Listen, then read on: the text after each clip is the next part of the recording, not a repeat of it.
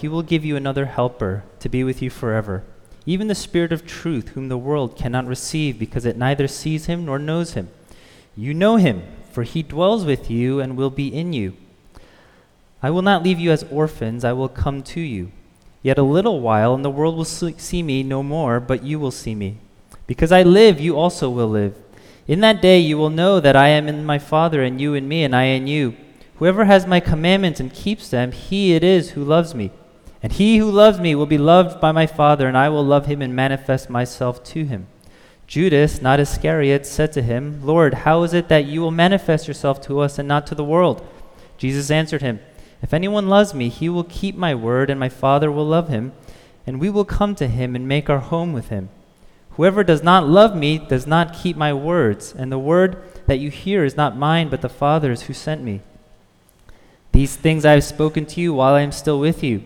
But the Helper, the Holy Spirit, whom the Father will send in my name, he will teach you all things and bring to you remembrance all that I have said to you. Peace I leave with you, my peace I give to you. Not as the world gives do I give to you. Let not your hearts be troubled, neither let them be afraid. You heard me say to you, I am going away, and I will come to you. If you love me, you would have rejoiced, because I am going to the Father, for the Father is greater than I. And now I have told you before it takes place, so that when it does take place, you may believe. I will no longer talk much with you, for the ruler of this world is coming. He has no claim on me. This is the word of the Lord. Let's pray together. God, this is a time where we want to hear from you.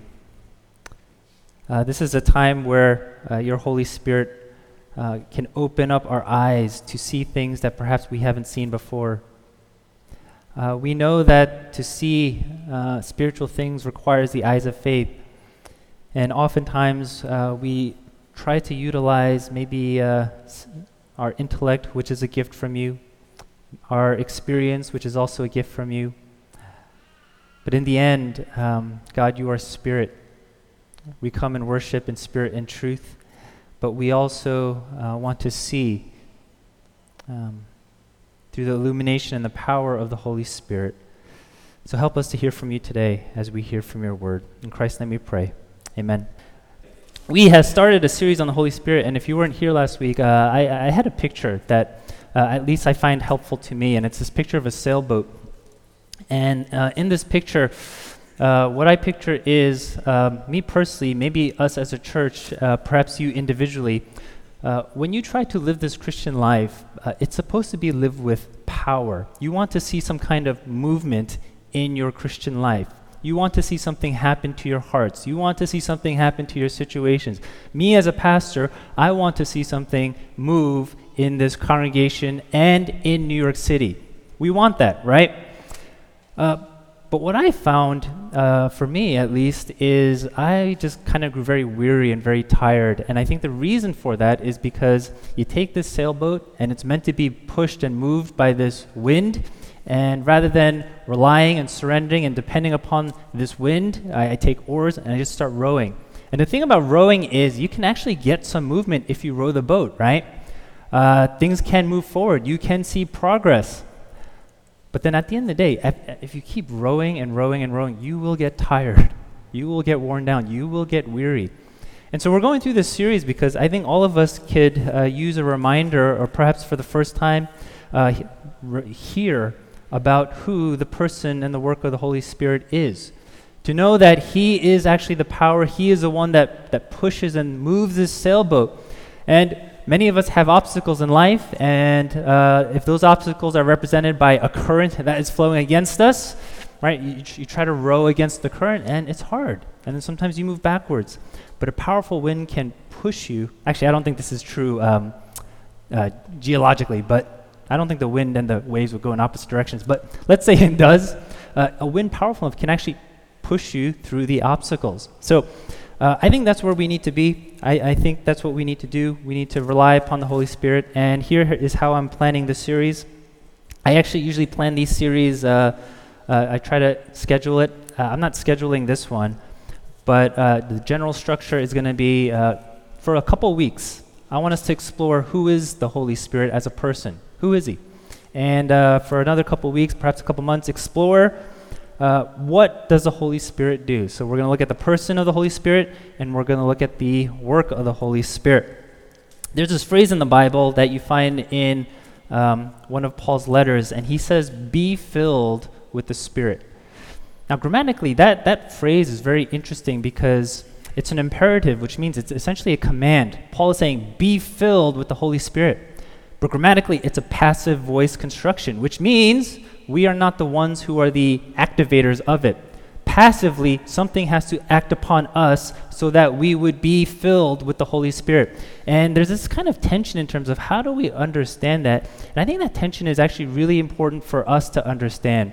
As I thought about this series, my thinking immediately went to, what do I want us to do, right? After this series happens, what do I want us to do? And that's kind of, I think, the default mentality or thinking that probably many of us have, especially in New York. Many of you are very skilled, talented. It's like, all right, so what needs to be done? But the be filled with the Holy Spirit is actually not a call to do, to act. It's kind of a call to just be passive and to surrender and allow the Holy Spirit to act upon us. And you see that tension, and I think that's where I want us to be after the end of this series. Last week I said, just be open. Some of the things that you may hear may be foreign to you. Some of the things you hear you may not agree with. That's okay. Just be open, because I think at the end of the day, maybe not in this life, but in the life to come, God will make all things clear, and God will show His truth. But just be open to who God is in the person of the Holy Spirit and what He can do and wants to do and desires to do upon your hearts. And the second thing I'd like us to be in this season is just be seeking, okay? Just be seeking and say, God, there's a power. I feel weak. I feel defeated. I feel like a failure. I feel tired all the time. I feel weary. My soul is drained. There's no joy. There's no peace.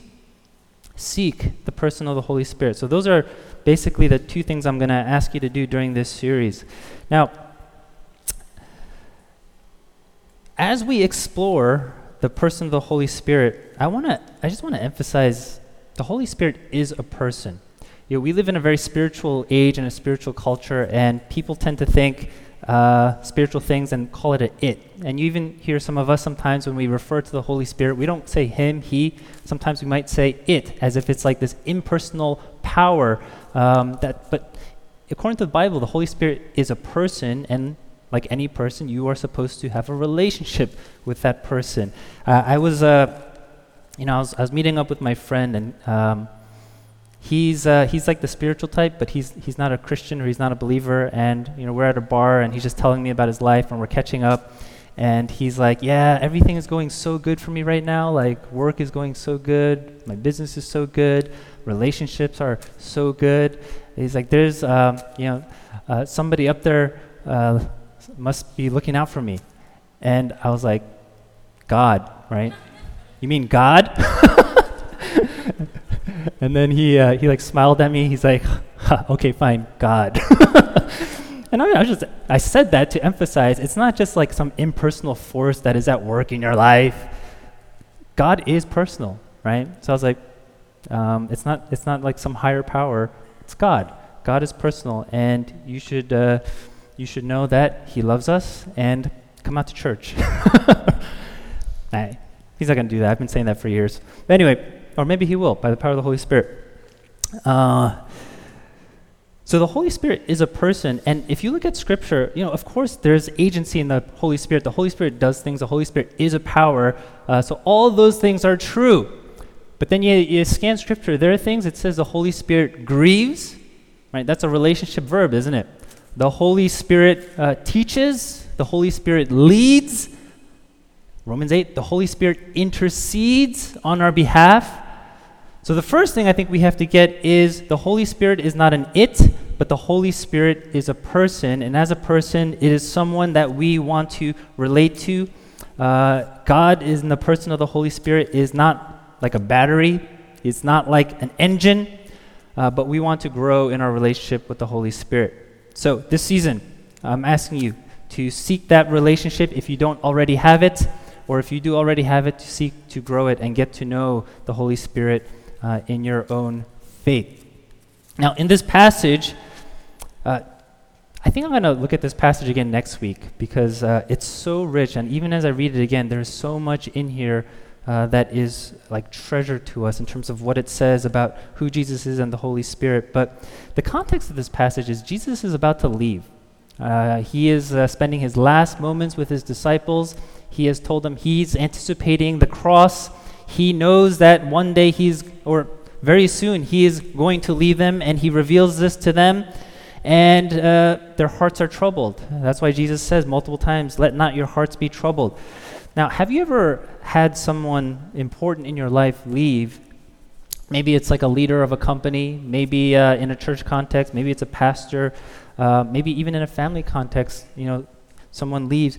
That can do a lot to us emotionally. And the first thing I think you feel when somebody says, "I am going to leave," is you kind of feel a little bit of anxiety and a little bit of panic. And I bet these disciples felt that. I mean, they had spent 3 years with Jesus. They had followed Jesus for 3 years. They had seen Jesus do wonderful and amazing things. And now Jesus says, "I'm about to go." And in that kind of context, what is really going to make someone feel better? What is going to make them feel comforted when this great figure of a great movement says he's going to leave? Jesus doesn't say, "Hey, disciples, I'm going to leave, but you guys got it. I've trained you well. I've taught you well. You guys are gifted and skilled people." He doesn't create this transition plan and says, "Let me look at you 12. Well, Judas, the one that's going to betray me, you're not going to be the next leader. Let me look at the other 11, right? He doesn't do that.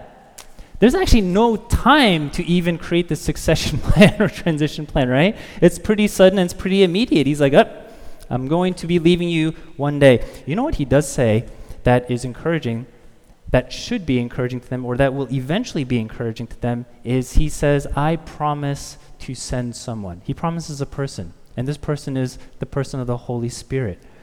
Now, in verse 18, Jesus says, "I will not leave you as orphans."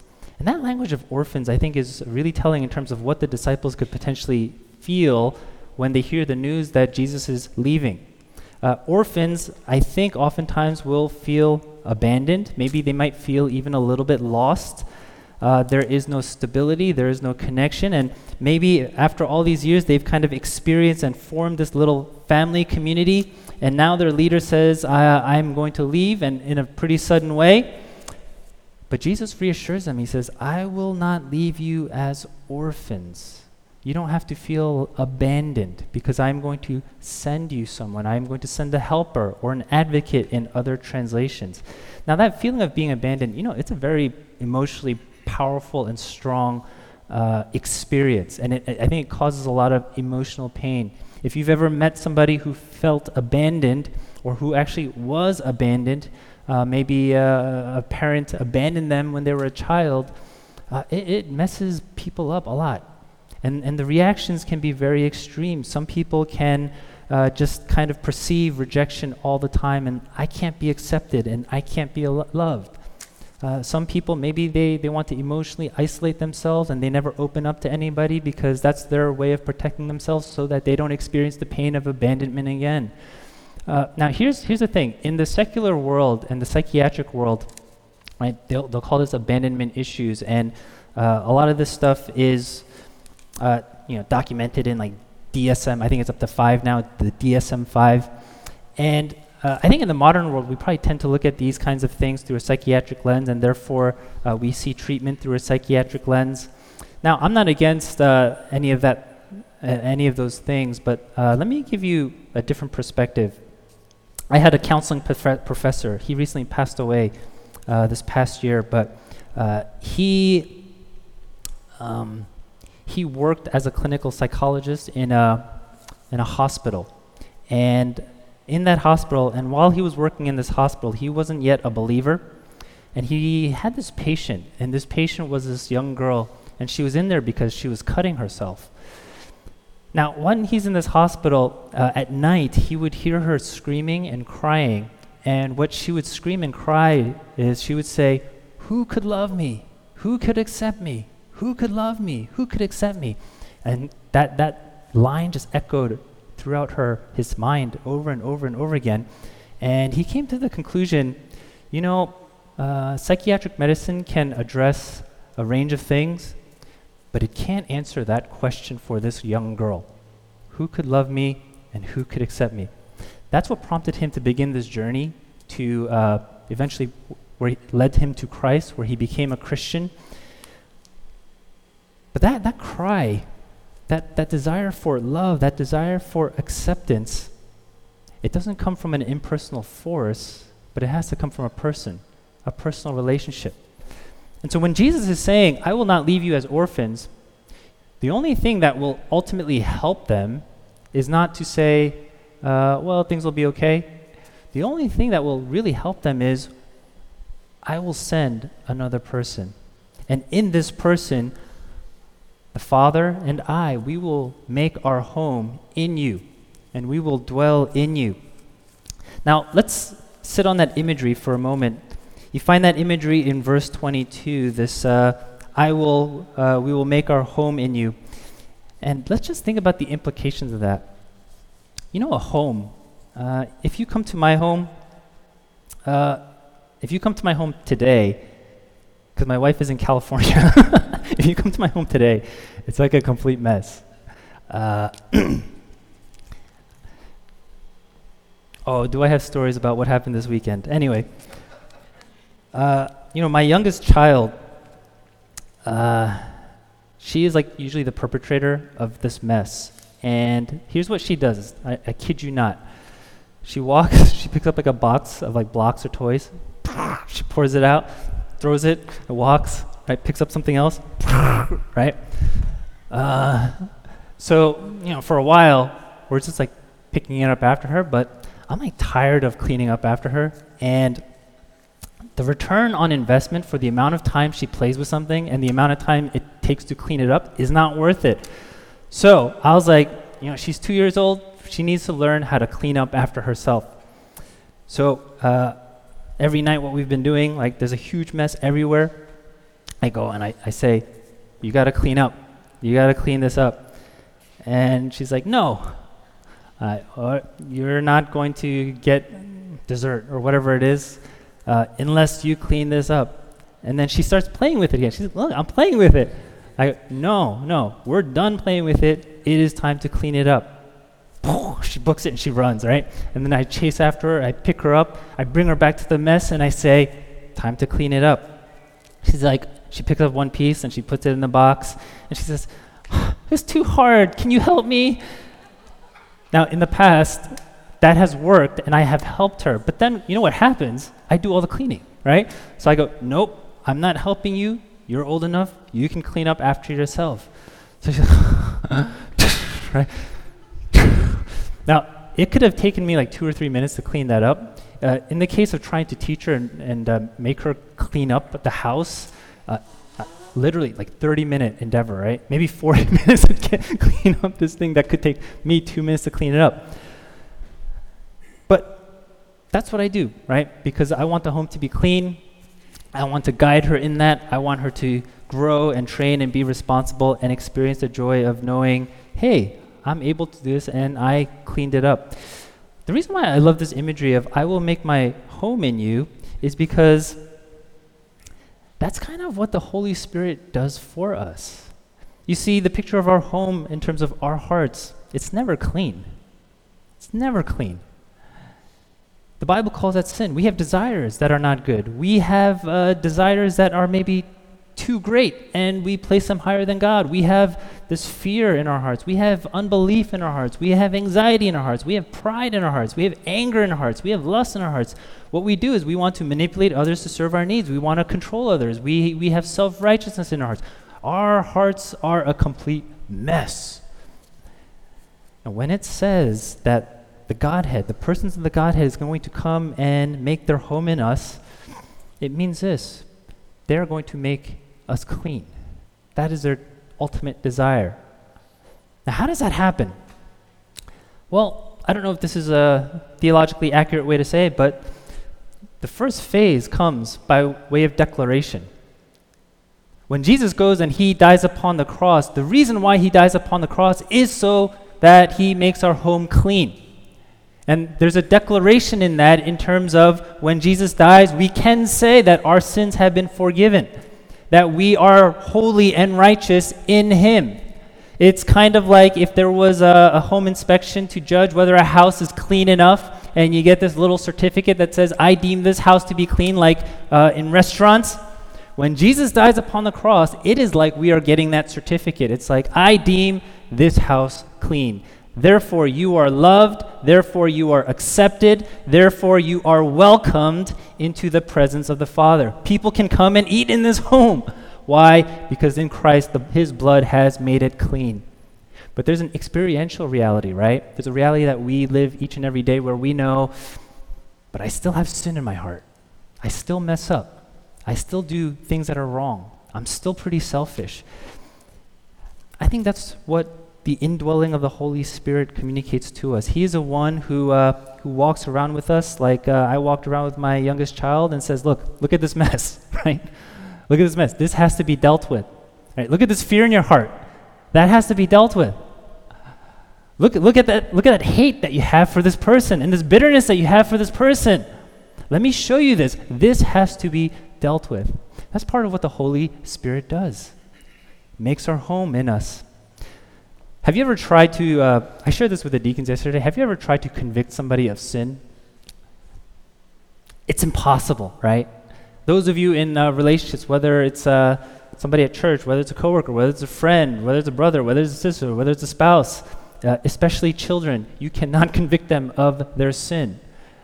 In John 16, Jesus says that's what the Holy Spirit does, convicts us of our sin. Now, it's not convince, it's not just say, hey, let me show you what your sin is, but a deep conviction that will lead to a place of brokenness, which will lead to a place of repentance, which will lead to a place of being renewed, which will lead to a place of worship. That's what the Holy Spirit does. And when he shows us this mess in our house, he doesn't just say, clean it up yourself, but he says, here, let's clean it up together. It's maybe the most inefficient thing for me to do. And if you think about the gospel, that's the most inefficient way for us to receive life and forgiveness, for Jesus Christ, the Son of God, to die upon a cross. But God is not about efficiency, like the average New Yorker, right? But what the Holy Spirit will do in God's time is basically say, look, this is the mess. Let's clean it up. Let me lead you and guide you so that we can clean up this mess together. I will dwell in your heart. I will make my home in your heart, and I will make that home clean. That is what my desire is. There's let me just give this to you in context in terms of where that phrase comes about. Judas, and not the one who betrays Jesus, not Iscariot, he says to Jesus, Lord, how is it that you will manifest yourself to us and not to the world? And Jesus' answer is, if anyone loves me, he will keep my word, and my Father will love him, and we will come to him and make our home with him. Now that first part of the phrase, what does that mean? I think it entails obedience, keeping his word, right? Now it's not saying that God's dwelling in you is conditional because God's love for us is out of sheer grace, and it's like unless you obey me perfectly, then I will not accept you. It's not saying that, but at the same time, it is saying this: obedience is supremely important. I think especially when it comes to being filled with the Holy Spirit. Elsewhere, we can say from Paul's letters, Paul says that we are the temple, right? A temple has to be sanctified, made holy, and be made a place fit for to be a dwelling place of God. And what it's saying here is obedience is important. You have to keep God's word, and as you keep God's word, your experience of who God is, you will experience him dwelling in your heart, making his home in your heart. Now, what does obedience mean? I asked the deacons this yesterday. We had a deacons meeting yesterday, and I said, what does it mean? What do you think it means to be obedient to the word of God? What is it? What do people struggle with in terms of being disobedient? And there's a variety of answers, but I think it honed in on a great answer, and the collective sentiment seemed to be surrender. We live in a very hyper-individualistic culture. We are responsible for shaping our own path, our own agenda, making our own dreams come true, doing things our own way, and nobody bats an eye. That's how it's supposed to be done, because culturally we're a hyper-individualistic culture. But again, this is connected with the idea of being filled with the Holy Spirit. Obeying the word, I think, maybe not fundamentally, but in a large part means this. You surrender. You surrender your will. You surrender your dream. You surrender your desire. And you say, God, you lead the way for me. Now, that's scary, right? If you really think about it, that's scary. I just read this book by A.W. Tozer, and when he's talking about how do you be filled with the Holy Spirit, he says three things. First, present your body to him. Second, ask to be filled with the Holy Spirit. And third, obey. Right? Those are his three steps. But that first step, presenting yourself to him, here's what he says. He says, I ask you, do you really want him to be Lord of your life? You want his benefits? Sure, I know that. I take for granted. Do you really want to be possessed by him? Do you want to hand the keys of your soul over to the Holy Spirit and say, Lord, from now on, I don't even have a key to my own house? Are you sure you want your personality to be taken away by one who will expect obedience to the written and living word? Are you sure you want your personality to be taken over by the one who will not tolerate the self-sins? And he spent several paragraphs just asking these kinds of questions to get across the point. Do you really, truly, are you willing to present your body to Christ and surrender to him? If you don't, he says, it's probably because of fear. You think you're going to lose control, and you're afraid of that. You think something bad is going to happen if you do that, and you're afraid of that. But what Tozer says is, if you really want to be filled with the Holy Spirit, you have to surrender to him. And if you're convinced by the reality, the power, and the goodness of God, surrender is actually the best thing for us. But it's that fear, right? It's that fear. Is God going to lead me to a place that I really don't want to go? Is he going to do something in my heart that I really don't want? And what Satan does, he magnifies that. He shouts that at you. And in our heart, we're like, ugh, I'll give half of myself or part of myself. I'm not comfortable in this area, so I don't want to surrender this.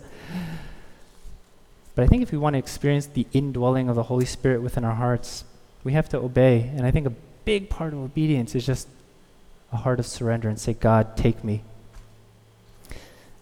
I shared this last week. I'm trying to change how I preach.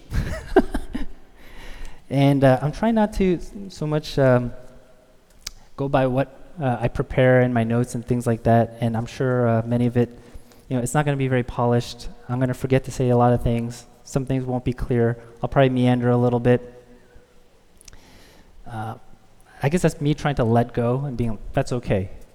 In your mind, you're like, no, don't do that, please. But it's part of my growth, so bear with me.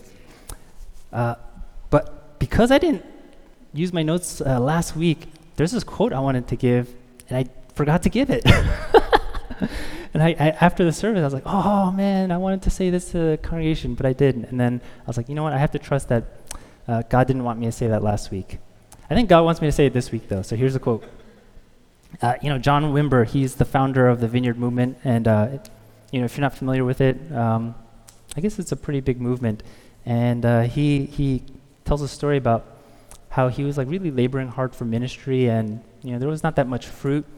And he heard God say to him, John, I have seen your ministry. Now let me show you mine. Now let me show you mine. That's a turning point for him. And after laboring really hard to make his ministry fruitful, after hearing that from God, he surrenders to God, he surrenders to the Holy Spirit, and the Holy Spirit did really powerful things through his ministry. And I think it takes that step of obedience and true surrender to the Holy Spirit to really see what God can do, to really see God's power. You know, the Holy Spirit is He's the only one that's going to bring sin to light. You know, if there's a lot of shame in our lives and our hearts in this community, our reaction is going to be, the bad things, let's not talk about it, let's hide it, let's kind of bury it deep. And the thing is, Satan works in the dark, so when those kinds of things are not brought to light, Satan wins.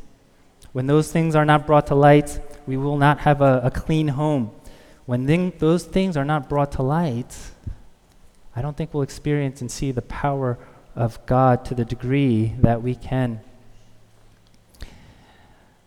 As we think about our lives, as we think about the ministry of our church, as you think about what God is calling you to do and the works that He has prepared for you beforehand, perhaps God is saying to you, I've seen how you do things. I've seen how you work. I've seen your ministry. Guess what? Not good enough. You're not going to find life. You're not going to find freedom. You're not going to have joy. You're just going to be tired and weary all the time. You may succeed on a worldly level, but on a spiritual level, you will not have reached the potential that the Holy Spirit would have wanted you to reach had you surrendered. I've seen your work. Now let me show you mine. I believe that word is applicable to many of us today. And as we serve, as we surrender in our life, whatever we struggle with, whatever we're dealing with, and if you're part of this church, I imagine you're invested somewhat in the mission of this church and wanting to reach people here in New York City, comes by way of surrender. Be filled with the Holy Spirit. The command is be passive and let the Holy Spirit do His work. Let's pray together.